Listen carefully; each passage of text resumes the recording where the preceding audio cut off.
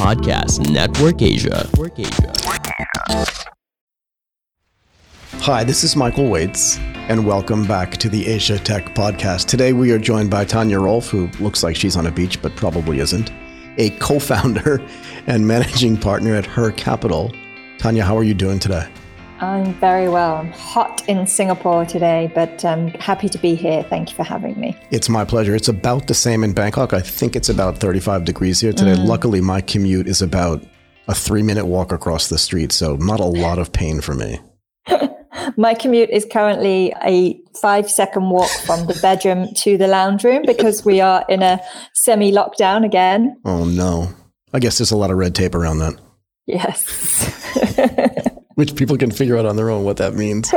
Can you give our audience a bit of your background for context? Sure. Thank you. I am Tanya and I'm originally from London. Okay. And I've been in Singapore for just over 4 years now. And previously, prior to moving from London, I worked in major international law firms, first in the real estate legal teams, and then I moved into more sort of business management of corporate M&A teams in London and in Australia.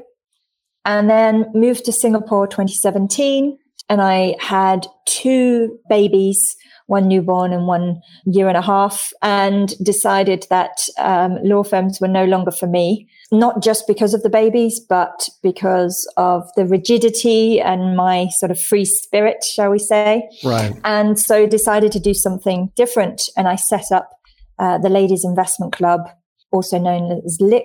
And then that sort of evolved organically into setting up a venture capital fund here in Singapore. So I want to get to that in a second, but you can't have 2 babies alone. I know that sounds like stating the obvious, but it obviously has an impact. Like when you were pregnant, I presume you were still going to work and stuff like that. Do you notice differences in the way people treat you at a law firm when it's clear to them that you're pregnant? In London, yes and no. Okay. I think openly, no, because there's a lot of employment law in Europe, as we were at the time, as part of the European Union. So a lot of employment. So no kind of, we're going to sideline you now, Tanya. Right. But the reality is that law firms are heavily dominated by male partners. And part of the reason why I do what I do today is because of, in no small part, because of the biases, both conscious and unconscious, that I experienced and saw in law firms. Right. I mean, look, I worked in not investment banking, but I worked in investment banks for 20-something years, almost 2.5 decades. The reason why I ask about the law firm is I've never worked at a law firm, but I've worked on a trading floor for years. And the number of sort of high-powered female traders was lower than it was for male traders. And I think it comes from the same background. There's both a conscious and an unconscious bias. And, it was clear to me back then that as my friends started getting married, their careers didn't suffer, but their wives, who were also career ladies, that their careers did suffer from merely just changing their family status, but also when they started having children. Is that a fair assessment, you think? Yes. Female lawyers that were pre-children were often referred to as the best lawyers in the team, the best lawyers the team had, all of a sudden became mediocre. Right. Once they were pregnant, but once they returned from maternity leave, because obviously priorities have shifted somewhat. Right. And even women that are completely dedicated to their careers still cannot just stay in the office 5, 6, 7, 8, 9, 10 p.m., etc. There has to be a popping home and dealing with what they need to deal with before starting work again. And even that, degree of flexibility was a challenge for a lot of the partners to accept. So it becomes untenable for female lawyers, I think, working in private practice anyway. Right. And a lot of them actually end up going in-house to, private companies or dropping out and changing careers. Yeah, I mean, so I did an interview with the head of Microsoft's kind of work business in Singapore last week. I'll be publishing that this week. And one of the things that she said is they did a work index study. And one of the things that they found is that the pandemic, because a lot of people are now working from home, that a lot of the caregiving that had gone to sort of childcare or other places came back on the females that were in the household and was more detrimental to them than it was to their male partners. For sure. Statistically, For sure. yeah. Yeah, but we're very lucky in Singapore as well because we have a lot more home help than we certainly do in the UK where I'm from. So the impact is softened somewhat, but still, if you're talking about homeschooling and all of the things that, that's a full-time job. Yeah, and then you've got your full-time job. It's a crazy amount of pressure on women, I think, following COVID.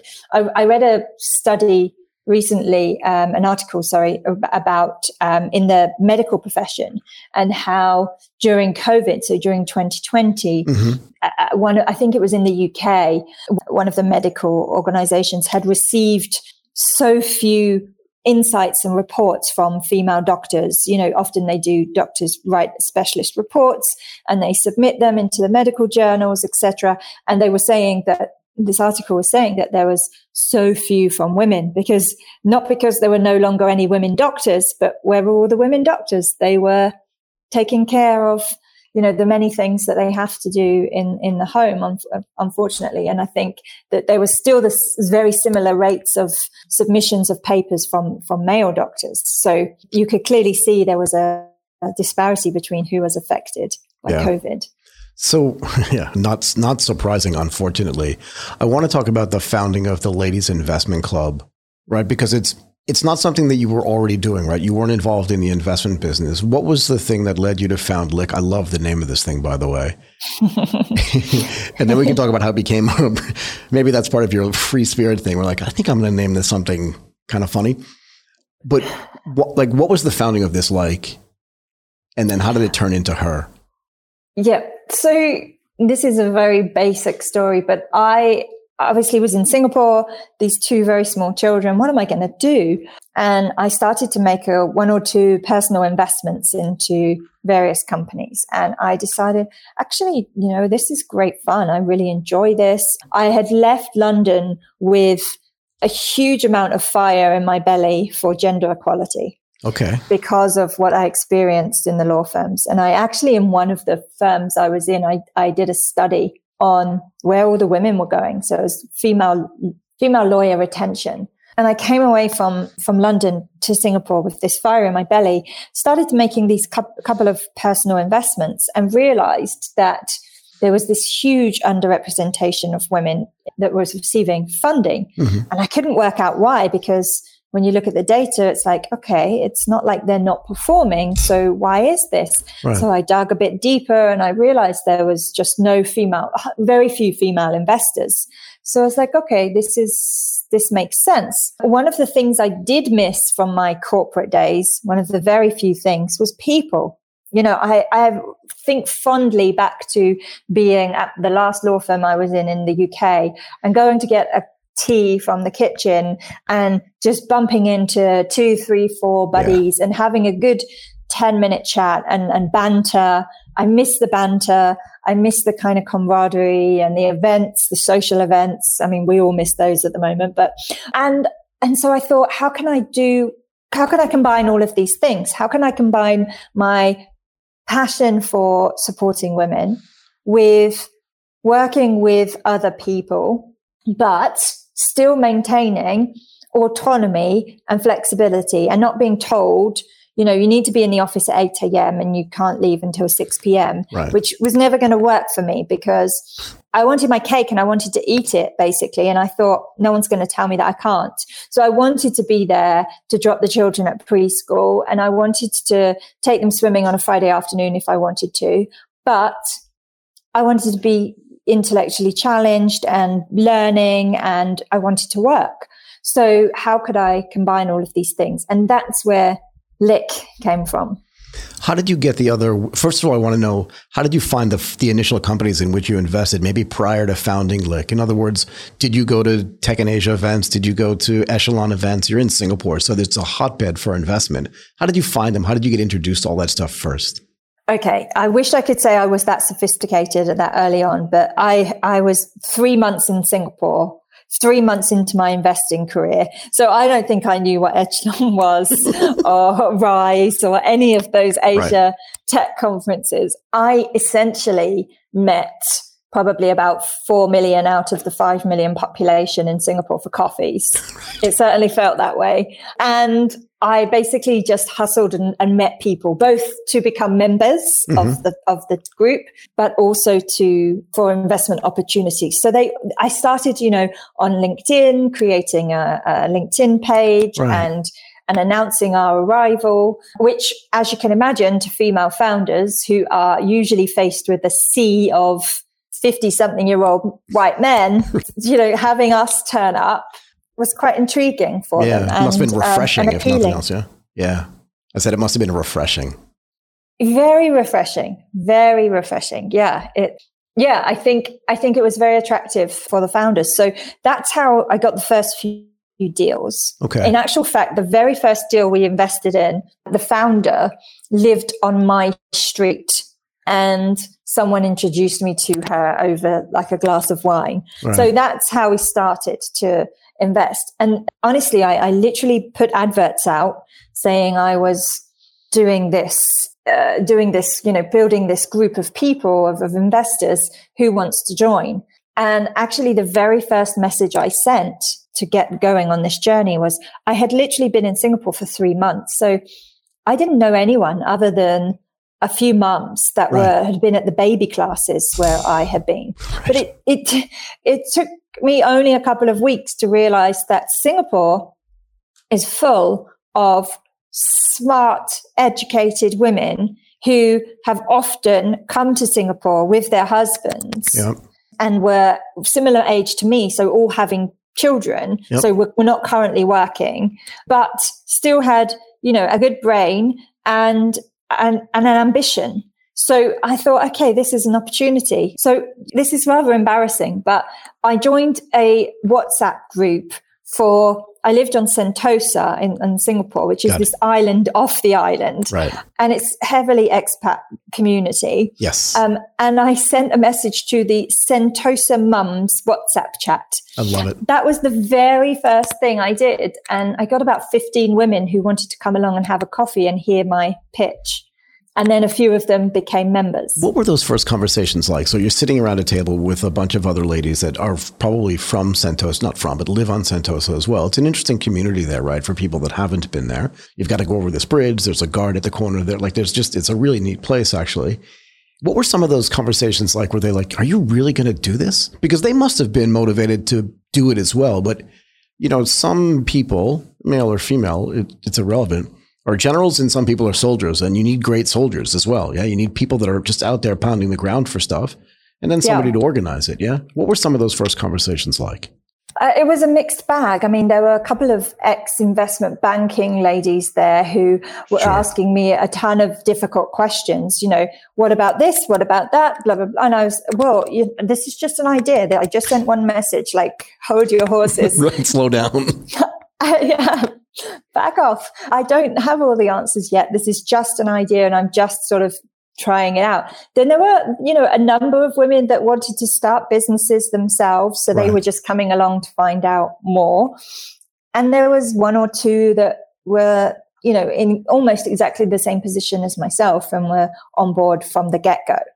But it was really, really slow. And I must say that I felt like giving up many times because I just thought, okay, actually, this is really hard. The funny thing is that building anything is hard, right? Yeah. Whether you're man or woman, building anything from scratch, starting something that has, especially when you're pioneering, right? There was no other group like this in the region. Yeah, you couldn't copy anything like there was, because it didn't exist, right? Go ahead. Yeah. So I thought, okay, well, it's difficult to know how hard is too hard. So everyone says this is really hard. And I'm like, yeah, it's really hard, but I'm not making progress. So it was very difficult to constantly checking in with myself with, okay, is it too hard? Because it's a nuts idea, Tanya. Right. And I thought that many, many times, but kept persevering. Maybe because I just didn't want to go back to a law firm. Maybe that was my motivation.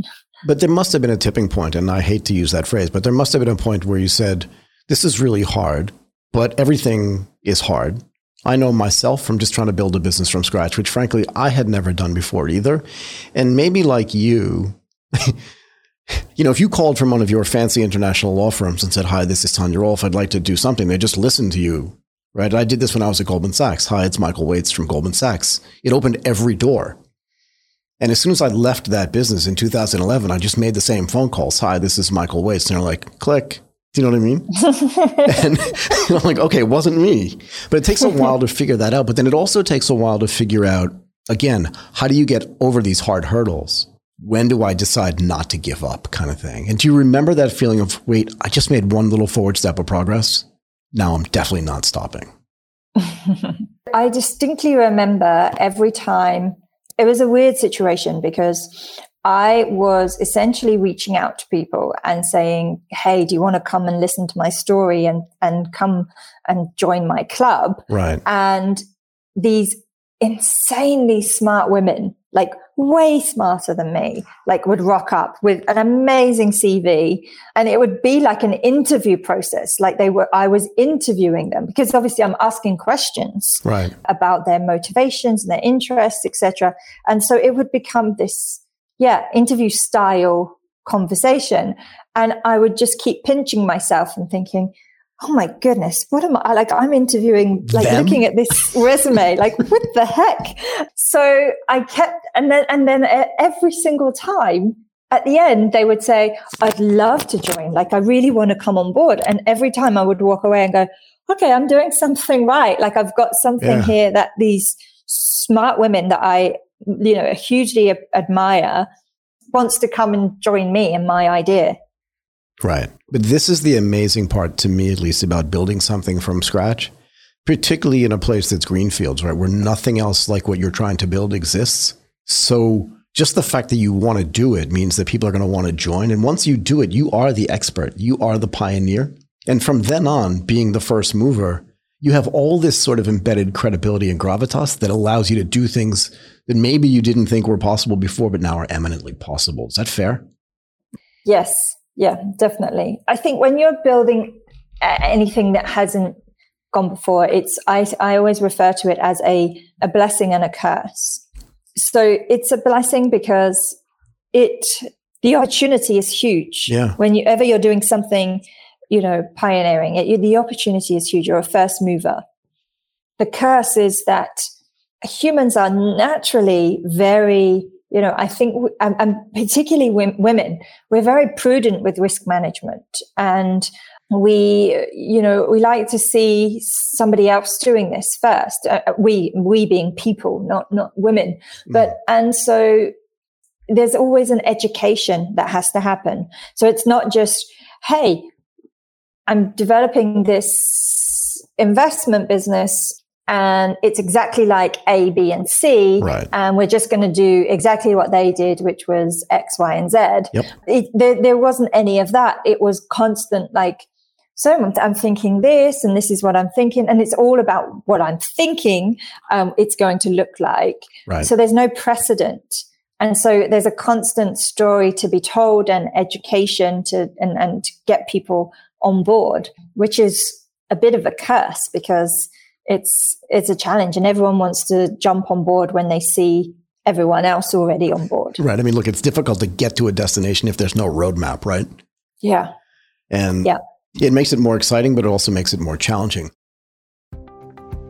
Do you want to know how I collaborate with some of the best brands in the world at Asia Tech Podcast? I use Podmetrics. This is the best way to connect to your favorite brands and monetize your podcast. If you are a podcaster, you can sign up now at podmetrics.co and use the referral code Asia Tech Podcast, all one word, to get full control of your show's monetization, regardless of your show's size. And if you're a brand and want to collaborate with the Asia Tech Podcast, head over to advertiser.podmetrics.co. It's spelled like it sounds, and sign up now. You went through a program, which you mentioned to me offline. You participated in something that was part of the Founder Institute, which you said was also really, really like cheekily difficult. Can you run through that a little bit as well? Because I don't know anything about it. I'm really curious. So the Founder Institute is a very well-known accelerator program from California, actually. And last year, during the launch of the pandemic, they launched a venture capital program called VC Lab. Ah, okay. And they ran that in February. I think the February cohort was a bit of particularly challenging because obviously it was exactly the time that COVID was hitting. So right. I think numbers were down, et cetera, et cetera. So I feel like I was probably in the first major cohort, which went off in July last year. Okay. And yeah, I signed up to that. A good friend of mine in Boston pinged me and said, there's this program, but you've got to get in your application by tomorrow.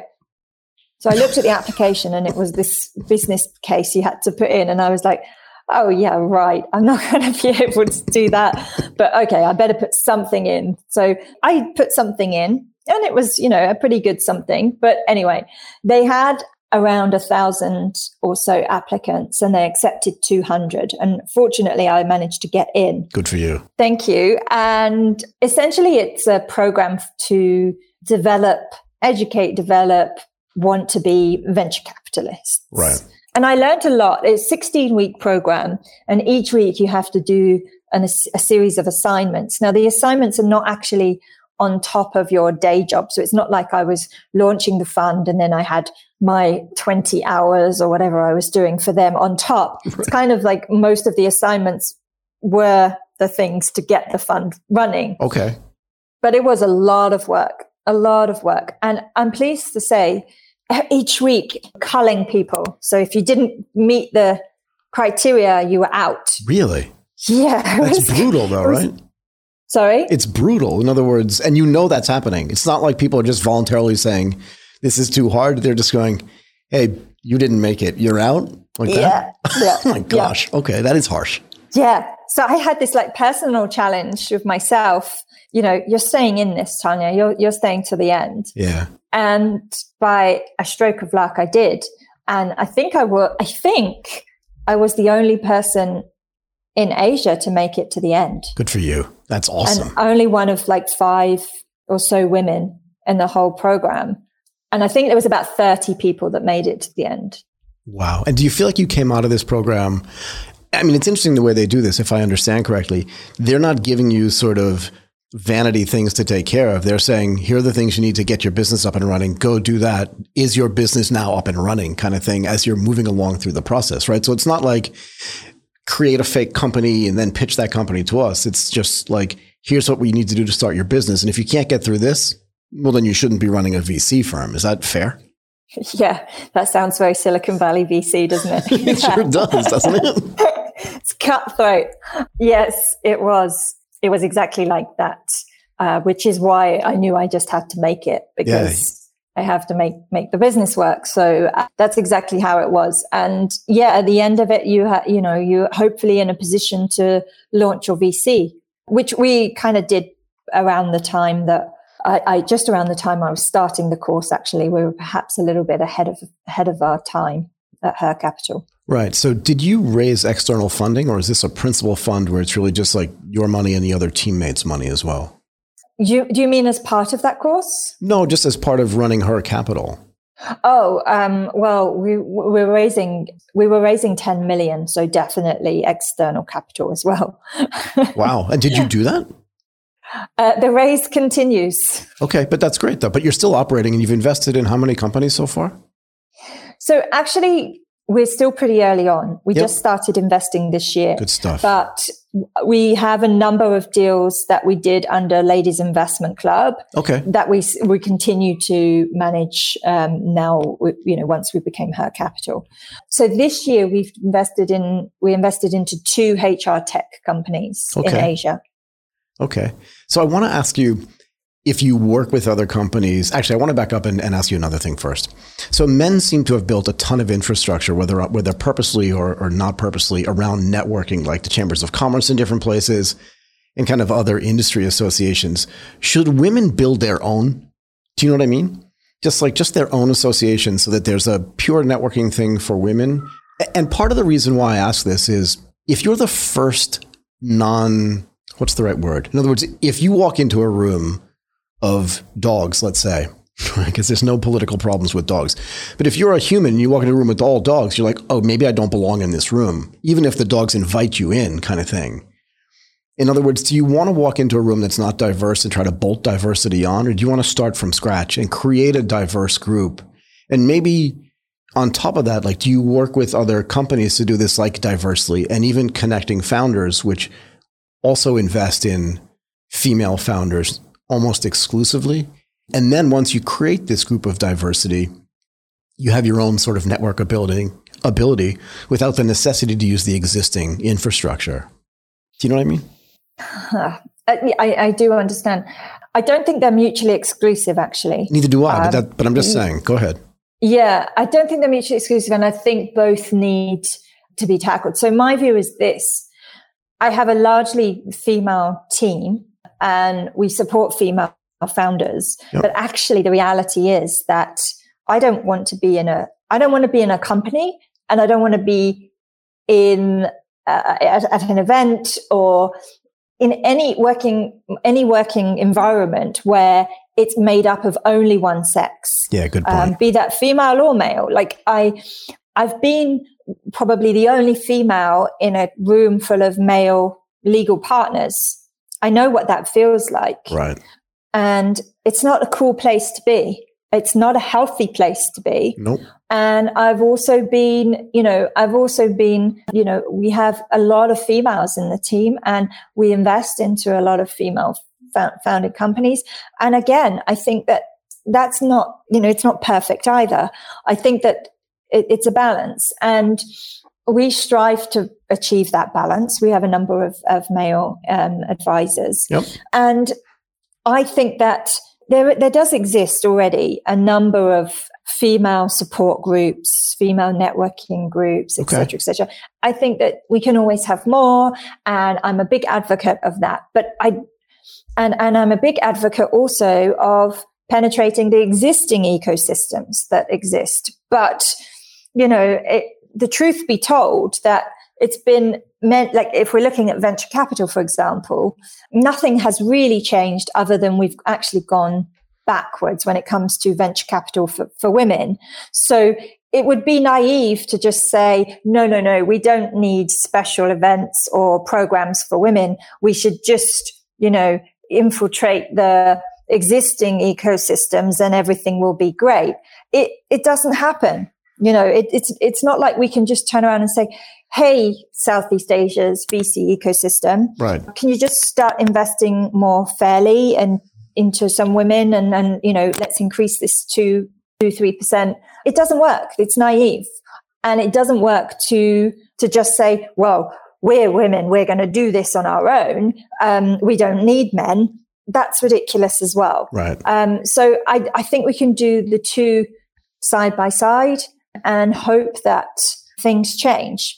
I think that the rate at which we're changing is too slow. Feels really slow. Look, I want to reference an article that I read in the Harvard Business Review entitled "Women-Led Startups Received Just 2.3% of VC Funding in 2020." And it's pretty obvious what this is about. It's in the title. You know what I mean? Like, you don't have to be a brain surgeon to figure this one out. But what's more interesting to me than the title is that that's actually down from 2019's numbers, which were an all-time high of 2.8%, which still feels like comically low to me. Yeah. Can you talk about this? Sorry, go ahead. I want you to also talk about the cycle of things that need to change from venture capitalists into female founders. And I agree with you. I don't think you want to live on this island, no pun intended, where it's just females dealing with females. Because I think if you're part of the larger ecosystem, you can have a much bigger impact. But what needs to change in this cycle of investors, partners at big investment firms being female, because that's also still way too low, right? And into founders, and in those founders then having exits and having them then turn into investors. How does all that work? How do you see that working? I think it's a multifaceted approach that's Absolutely needed in my view. And so going back to your stat, first of all, that 2.8% that you mentioned in 2019 was the same in 2012. So 7 years it didn't move. So 7 years we didn't increase money to female founders, and then COVID hit and we went backwards. Right. So we are almost 10 years we haven't advanced, we've actually gone backwards in over a 10-year period. Right. So if you think about that rate of supposed improvement and awareness, where do we think we're going to be when, let's say, my 4-year-old daughter is 24 and just out of university? Right. We're not going to be really anywhere different than we are today. So I think the people that believe that we shouldn't be talking about this issue and raising awareness of it, or, believe it has negative connotations attached to it, it's just absurd. Because if we don't address it, we're going nowhere, literally nowhere. Right. And then when you look at how do we improve it? So like I said earlier, for me, the answer to increasing diversity at founder level always lies in increasing diversity at capital allocator level. So the fund managers, the people that are deciding, the investment decision makers, the people at my level, me. Right. But so that's where I think our attention should be. But then where do those fund managers like me get their money from? Right. Because they raise capital, or I raise capital from institutions. And institutions are not giving that much money, if anything, to, new managers, to emerging managers. Yeah, it's so hard to raise your first fund. It's like so hard. Go ahead.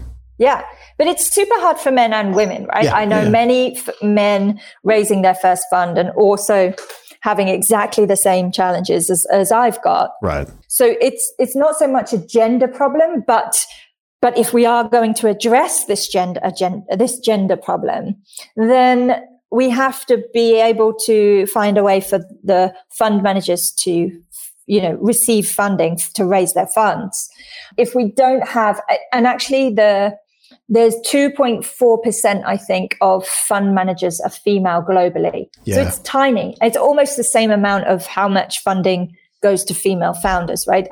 There could be a direct correlation there. I mean, I'm not Sherlock Holmes or anything, but one could speculate that could be the case. Right. So diversity at fund manager level is my focus. So, and the biggest challenge is that we go up to the institutions and we say, hey, institutions, we're raising this fund. We're first-time fund managers. It's a small fund because this is our first time. This is our strategy. We may be investing into Black founders in the US, or, Latino founders or female founders, whatever the strategy is. And then the institutions are often saying, no, your fund's too small, your fund's too new. We can't give you any money. Come back to us when you're raising 100 million and you're on your second fund. Right. Well, yeah, that's great advice, and we'll definitely do that. But let's just hope that we get there to raise that second fund, because raising a first fund, not from institutions, so from individuals, let's say, you need a whole lot of individuals to give you money to raise a fund if people are giving you much smaller checks than an institution can. Right. So it's a chicken and egg situation. So we need institutions to look at their internal investment practices, because often they say they want to invest into female founders. They want to be part of making a difference, but then their actual mandate, their investment mandate, doesn't permit them from investing into those funds where they could make a difference. So that needs to happen. Of course, women are 51% of the population. They open almost 40% of all businesses globally, right, and receive that 2 or 3% of VC funding. But we have to be realistic. We're never going to reach parity on that because, there are large parts of the world where, the fight is not, can women receive equal access to VC funding, but can women get an education? Right. Can women drive a car? Right. Huge parts of the world where we still have massive inequality in that way. So, I think we have to be realistic about what we're looking to achieve. But in the Western developed world, which is obviously where what I'm focused on with Fund is how do we get more women into tech? How does and I think the answer lies in it's a similar situation to women in finance and women and women in law, like you pointed out. It's they're all three of those very male, heavily male dominated. How are those appealing to women? Right. What am I going to do when I'm older? Oh, let me go and look at this law firm, or let me look at, I want to be in deep tech. Oh, hang on a second. I'll be the only woman in the course or in the, in the partnership team, whatever. Well, I don't really want to be in that environment. That doesn't sound very healthy. Right. So it's a slow change. And I see it happening for sure. I see more women in tech, but there is also a misconception that there's not enough female founders. I get that all the time in this part of the world. I'm questioned on how many, are there even female founders in Asia? Do they exist, particularly in tech? I'm saying, well, yeah, they do. You just don't see them because they don't come knocking on your door, because why would they? Because clearly, most funds are not investing into, many female founders. And the other point, which is my last point on I've gone off on a bit of a tangent. No, but I like it. This is why I wanted point you on, actually. is and this is very personal to me. I have a 4-year-old daughter, right, and I have a just turned 6-year-old son, and there's 18 months difference between them. And actually they look very similar. I'm often asked if they're twins. They're going to come out of university at roughly the same time. Basically, yeah. And what's going to happen? That they're watching me build a business. They're watching me work with startups and hustle. And I suspect they're going to get a bit of an entrepreneur kind of interest themselves. Sure. What if they both turn around to me at 23 and 24 and say, hey, mama, I want to be an entrepreneur. I want to start a business. And I say, yay, great news. And my daughter's, going to say, well, hang on a second, mum. I paid a fortune for our education here in Singapore. Right. Both went to these great schools. You shipped us off to the UK for university. This is all great, but you didn't tell me that, I've got access to 2.3% of VC funding or whatever it is we're at the time in 20 years' time. Yeah, she's absolutely right. How's that conversation going to go? Right, because if nothing changes, sorry to interrupt you, but if nothing changes, your 6-year-old son, who's 18 months older than your 4.5-year-old daughter, will, in relative terms, waltz into entrepreneurship and at the same level raise capital and look at his sister and just go, what's wrong with you, kind of thing. Yeah. And that's wrong, right? That's the thing that needs to get fixed, or one of the things that needs to get fixed. I interrupted you. Sorry. No, it's fine. But as a mother of a son, my job is to ensure that everyone talks about, empowering young girls. I see a lot of young girls there's no empowerment issues there. No. They're fully empowered. When I look at my daughter, there's enough empowerment there for, her entire school class. Right. She's good on that front. What's important is to raise my son to see her as his equal. Exactly. That's the important job that I want to make sure I get right. Yeah, because we need a generation of boys to not see their sisters or their friends in their class as anything other than equal. Yeah, I mean, I have a 20-year-old daughter, and she is not a shrinking violet either. Mm. And she doesn't need to be empowered. And we've taught her whole life, there's nothing you can't do. Like, that's been a mantra that she's been told. And we didn't even really need to tell her that, because if you knew her, she's going to run some people over. But you're right. It's not her problem. Yeah. It's her peers' problem when they look at her. And most of them do, because again, she had kind of the same type of education as your children are having. She went to the New International School of Thailand here, which is, equivalent to UWC or whatever in Singapore. Yes. And, it's a great place to be. But what they don't know and what nobody teaches them is that when they leave that environment, when they leave that bubble, the world is very different because everybody has not been educated the same way they have. And when they get out in the real world, they're like, whoa, wait a second. I didn't know I was going to get treated like that because I've never been treated like that before. Yeah. Yeah.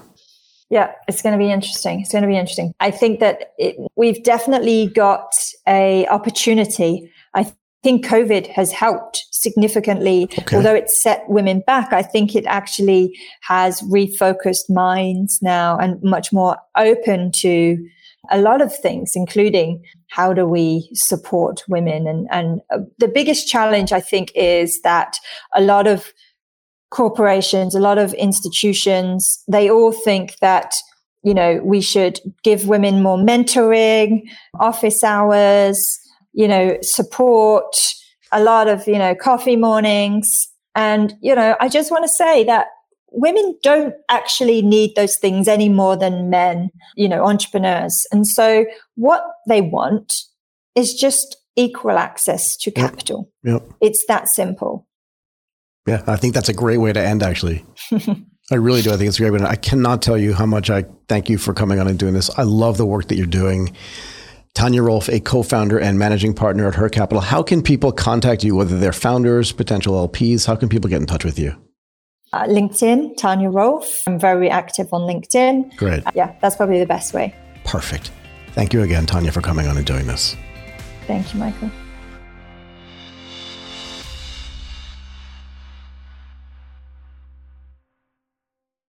The views and opinions expressed by the podcast creators, hosts, and guests do not necessarily reflect the official policy and position of Podcast Network Asia. Any content provided by the people on the podcast are of their own opinion and are not intended to malign any religion, ethnic group, club, organization, company, individual, or anyone or anything.